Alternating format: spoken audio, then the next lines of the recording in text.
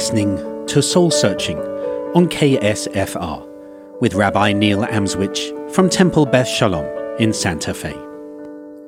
Soul Searching is a journey where I engage with an array of thinkers, from faith leaders to academics to artists, to explore deep questions of meaning, questions that all of us ask at some point in our lives, such as, why are we here?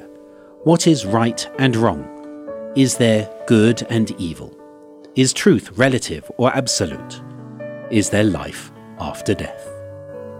And to help us in our journey this evening, we're very honoured to welcome back to our show Reverend Ben Larzelere, pastor of the Evangelical Lutheran Church in America, who came to New Mexico in 1972, serving St. Luke's Lutheran Church in Albuquerque and Christ Lutheran Church in Santa Fe, from which he retired after 37 years in 2012. Pastor Ben, welcome back to our show. Thank you. I'm very happy to be here. It's lovely to have you back. So, our show explores deep questions of meaning, and perhaps the most core question at all of it is a question you wanted to explore today, which is, why are we here?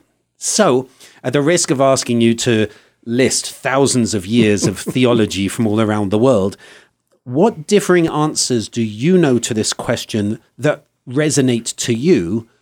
Why are we here? Well, to begin with, thinking about this question just off the top of my head, I'm reminded of Descartes' explanation of the meaning of human existence, where he said, cogito ergo sum, I think, therefore I am. And in a sense, that explains the what of existence. But the deeper question is why. I grew up on a farm in southeastern Pennsylvania where, as a child and a young person, I got to see all kinds of things being born, all kinds of animals.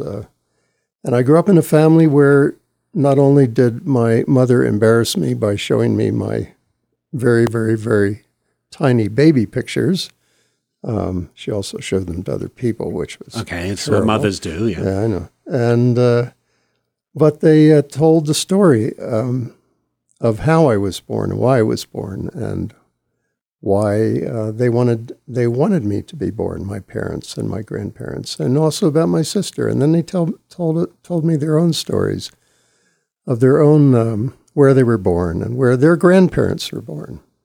And they talked about it in such a way that it was more than just looking at a calf being born, for instance, from a cow.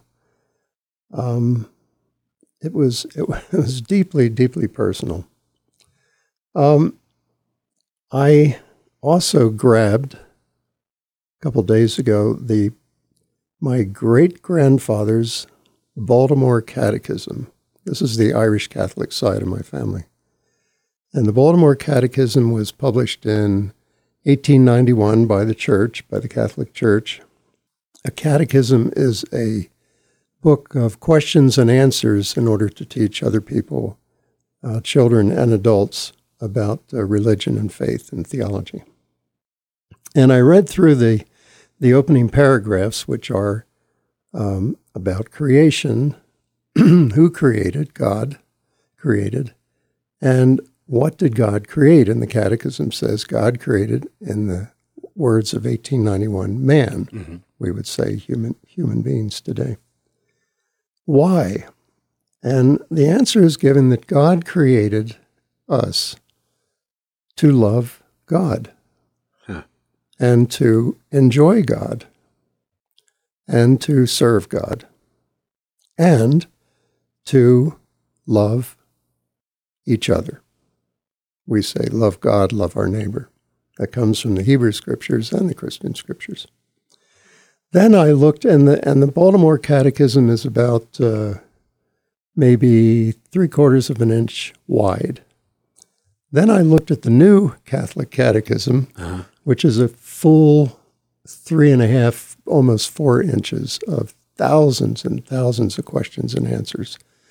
But comes down in the beginning to the same thing. God created us to love God and to serve God and to love our neighbors and to serve our neighbors.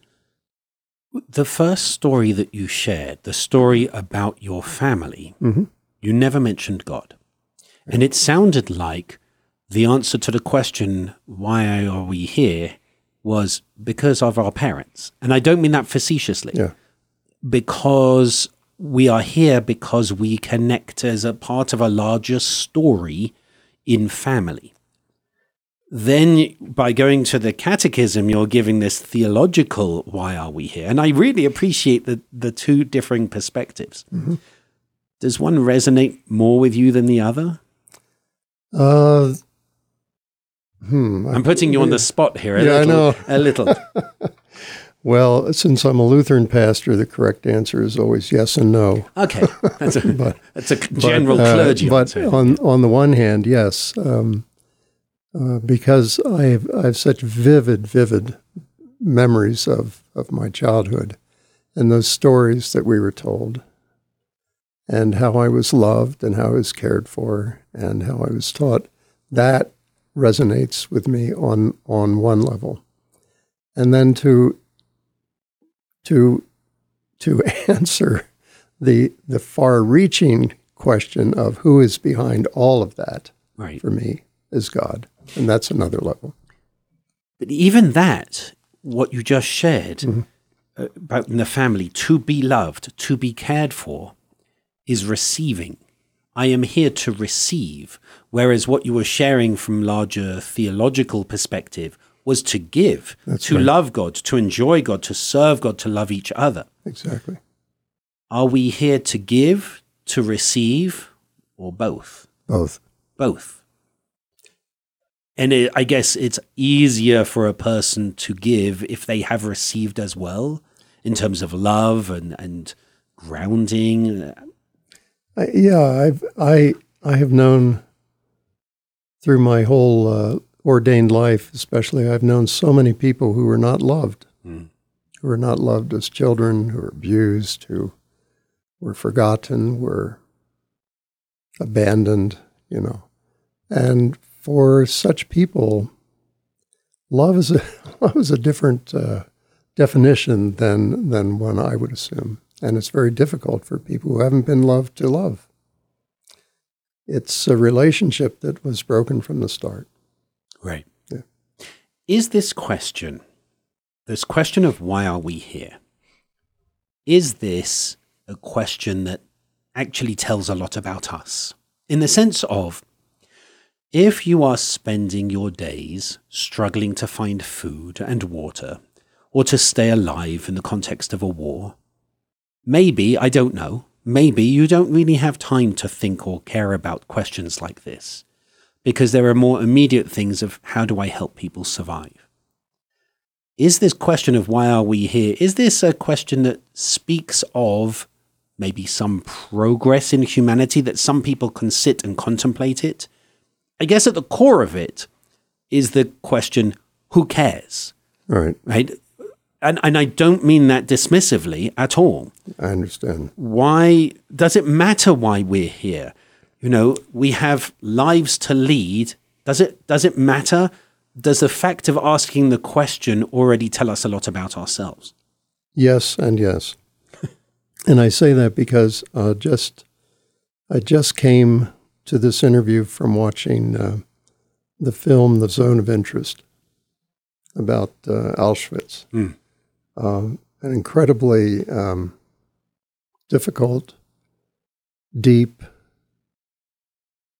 very disturbing film, but one that I think is very, very important. In fact, I know it's nominated for Academy Awards. I think it's at the top, not because of its just because of how the film was done, because the film shows the commandant and his family of the Auschwitz, of the camp, living on one side of a wall in their beautiful house with a beautiful garden and their beautiful friends and so forth, and their children. And on the other side of the wall is the camp, maybe 50 feet away, 40 feet away.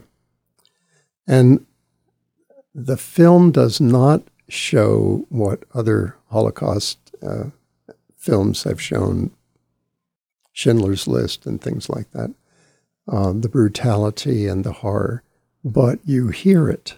Yeah.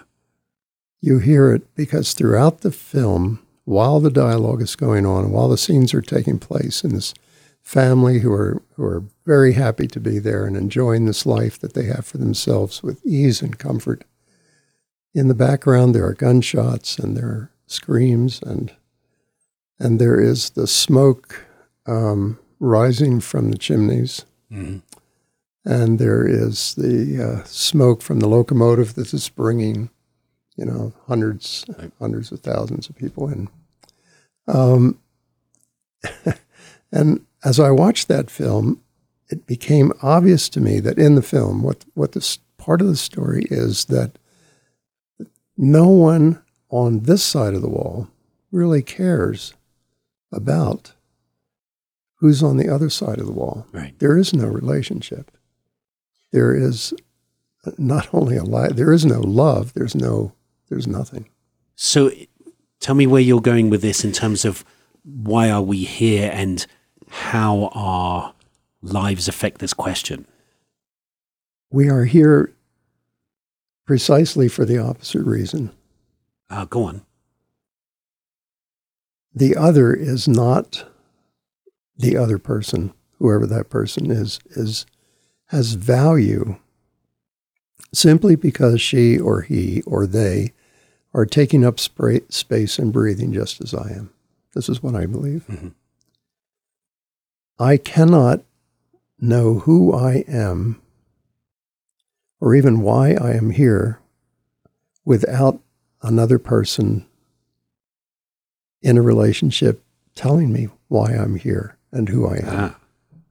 So this goes all the way back to Descartes, who you said Mm-hmm. before, I think, therefore I am, which is a totally selfish, self-centered perspective. You're saying that's not where you are because the purpose of existence, or I am here to be in relationship, not that I think. Right. Is that right? Yeah, it is. When I was in seminary, it was a good Lutheran seminary, of course, and we studied Luther a lot. I took an advanced course where we studied Luther's advanced thinking, if you may say that. At the same time, we read a book by George Friedrich Hegel called The Phenomenology of the Geist, the Phenomenology of Spirit. And putting those two, Hegel's thinking and Luther's thinking together, and not only what they thought, but what they said and what they wrote, it became obvious that they were both saying that the center of myself is outside of myself. Mm. Professor labeled the course EX-centric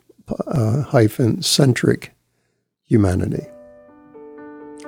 That I know who I am because both Luther and Hegel, God tells me who I am. Mm. And if I hear that and listen to that, then I know. And then I can be in relationship not only with God, but I can be in relationship with you or anyone else.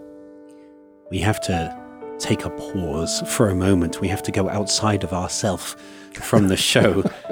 We'll be back after this. You're listening to Soul Searching on KSFR with Rabbi Neil from Temple Beth Shalom in Santa Fe. My guest this evening, Pastor Ben Larzelere from the Evangelical Lutheran Church in America. And we'll be back in just a few moments.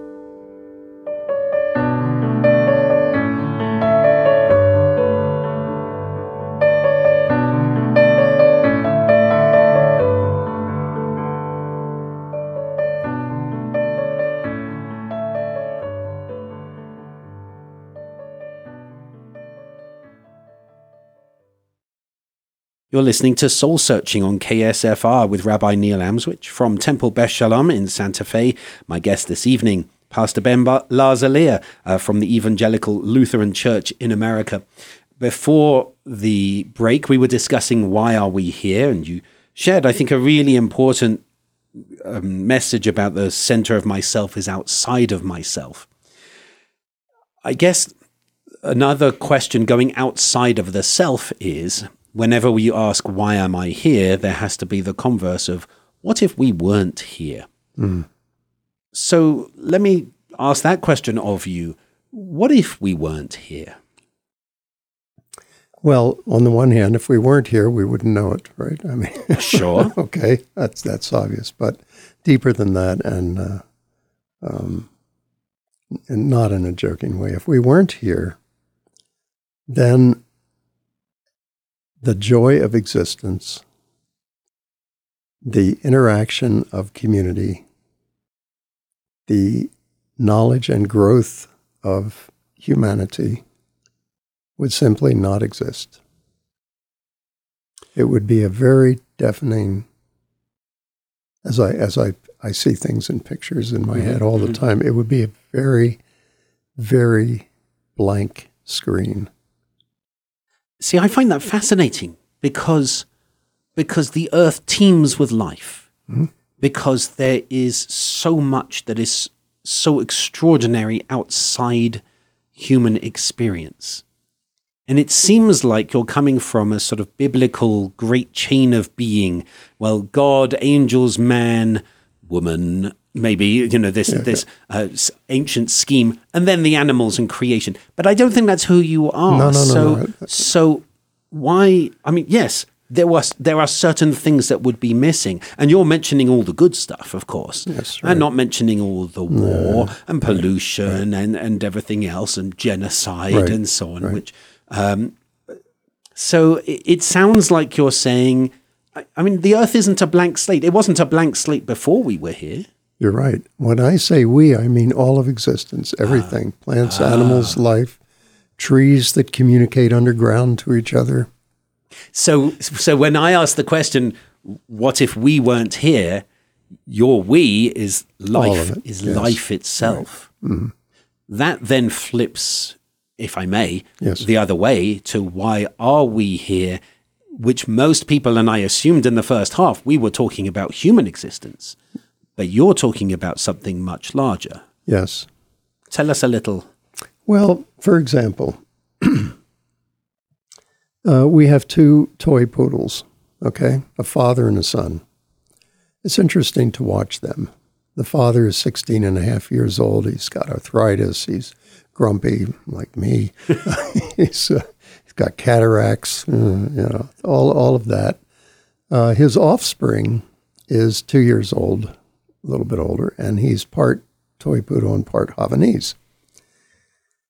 We watch them together, and they're in relationship with us because they depend upon us. They love us. If I say something bad, and the next second they've forgotten all about it, and they've accepted me for who I am, which is a better job than I can do sometimes. We're watching, I was watching the younger, the child. His name is Zorro. And when we feed him food, he looks at us and he looks at his father. And then he covers his food with his nose with imaginary soil. I've never seen this in any pet that we've had. And he would go all around the dish and take his nose and cover it up. Because I went to Google and I said, what's happening with my dog? Right. And the dog is covering it up with imaginary soil because this is pack behavior in the community of the pack. He wants to make sure that no one else sees his food because he can come back and eat it later. Of course, we go along with him. We don't see the food. It's yours, and so forth. That whole experience of us with him and the food and his father is more than just me loving my neighbor across the street. Right. It broadens. It talks to a we that is cross community and across time. That's what I mean. Right. So, look, this question, this impossible question of why are we here? When we answer it, are we answering it on a theoretical level or on a practical level? And here's what I mean by that. Let's say, as you said, we're here to love God, to enjoy God, to serve God, to love each other, and also to be loved and to be cared for. That's great theory. But as you said, there are people who aren't loved, who aren't cared for. Does that mean that they can't answer the why are we here? Or even more than that, because I'm sure that's not what you're saying, but even more than that, people who aren't loving, who don't go out, who aren't in relationship with others, people who are in negative relationship with others. When we say, why are we here? Is the proof of the pudding in the eating or in the theory? Do we look at how humanity has progressed, both positive and negative, and say, that's actually why we're here? Or do we look at the sort of guiding texts and principles and say, this is how we're here, we should match our actions to this theory, to this philosophy or theology that we may hold? So the question, why are we here, is it answered on practical level or a theoretical level? Yeah, that's a difficult question. I mean, really, really difficult. Because I can answer it both ways. Any of us can answer it both ways. But I have learned in my lifetime that, as I used to tell my congregation, no one has ever been saved from sin, death, or whatever by doctrine. Okay. All right? We save each other by relationship, by what's practical. There's a thing in in Christian scriptures, you cannot say that you love God if you don't love your neighbor. Right. And you can't say that you love your neighbor if you don't love God.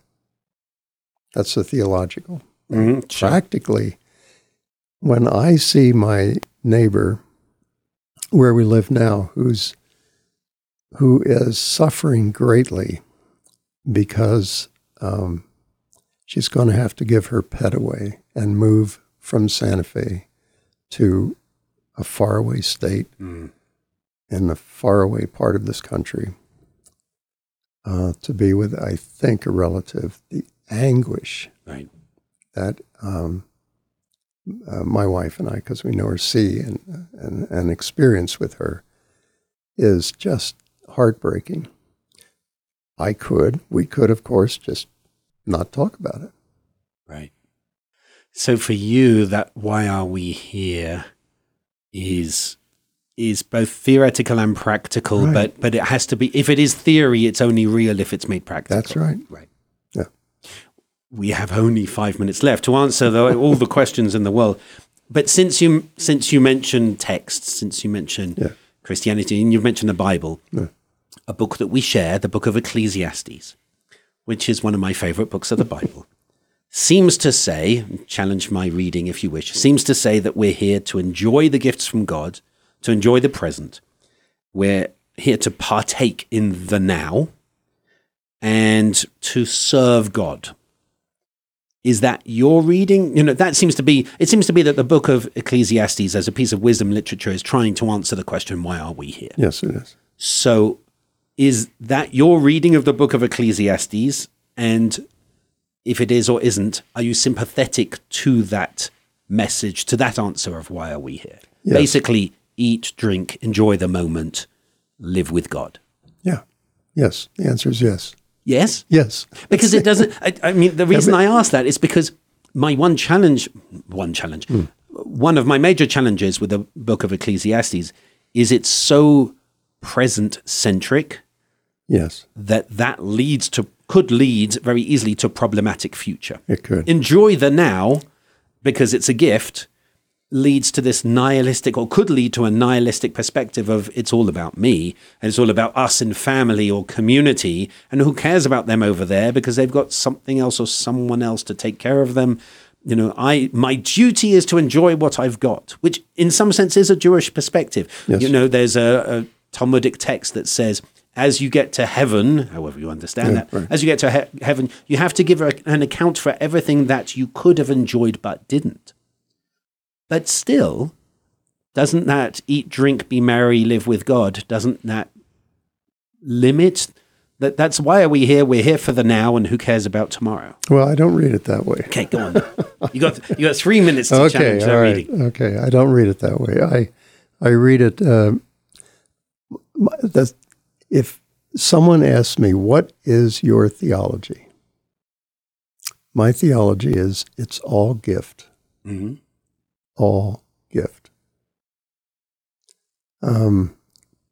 We moved into our place nearly 2 years ago. Things were brand new. Not everything was going right. Wires were missing. Switches weren't working. People were fussing. How difficult is that to believe that a bunch of senior citizens would complain? But anyway, it was going on. And reaching, sometimes a little too much. And I said in a group one evening, look, there are no tanks rolling up and down the Paseo de Peralta. There are no dead bodies out on Old Taos Highway, no holes in the ceiling from bombs. I think we just get up every morning and say, thank you very much. This is a gift. This is why we're here. And let us be thankful and then try to fix, what's going wrong and what needs our help. So I appreciate that, because that's the receiving that leads to the giving. Right. That's the acknowledging as I would say, when somebody says, is the glass half empty or half full? And I say, thank God I have a glass with something in it. That's right. But then there's still it sounds to me like what you're saying is drink and then what? And then you have a responsibility. You have a responsibility. To be in relationship, to help others. Yeah. There's this letter in the Christian scriptures called James, and in it says, faith is very good, but faith without works is dead. Right. If you don't do anything, it doesn't matter. So the why are we here is to receive and to do. And to do. I so love spending time with you. You know that. Me too. I thank you so much for coming into our show and helping us explore this really important core fundamental question. I'm very honored. Thank you. So thank you to Pastor Ben Larzelere, pastor of the Evangelical Lutheran Church in America. You've been listening to Soul Searching with Rabbi Neil Amswich from Temple Beth Shalom and from the Interfaith Leadership Alliance of Santa Fe. Until we return again in 2 weeks' time, keep searching.